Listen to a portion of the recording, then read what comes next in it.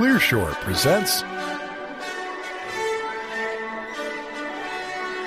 Why Translational Medicine Will Never Be the Same by Steve Blank, September 12, 2014, at steveblank.com.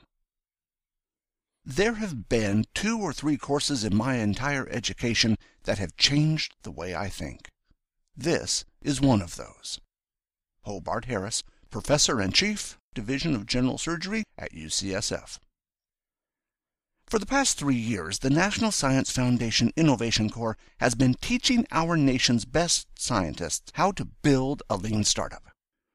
Close to 400 teams in robotics, computer science, material science, geoscience, etc. have learned how to use business models, get out of the building to test their hypotheses, and minimum viable product. However, business models in the life sciences are a bit more complicated than those in software, web mobile, or hardware.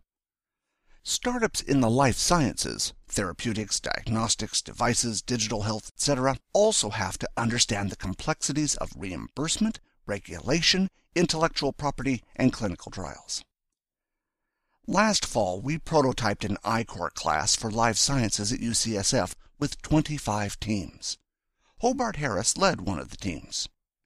What Hobart learned and how he learned it is why we're about to launch the I-Corps at NIH on October 6th. Translational medicine will never be the same. Video at steveblank.com. Thanks for listening, and we hope you enjoyed the show. We would like to hear from you, so please send your thoughts to comments@clearshore.us or visit us at clearshore.us. If you would like this show delivered to you automatically, you can subscribe to the Clearshore podcasts on iTunes. Wishing you all the best until next time.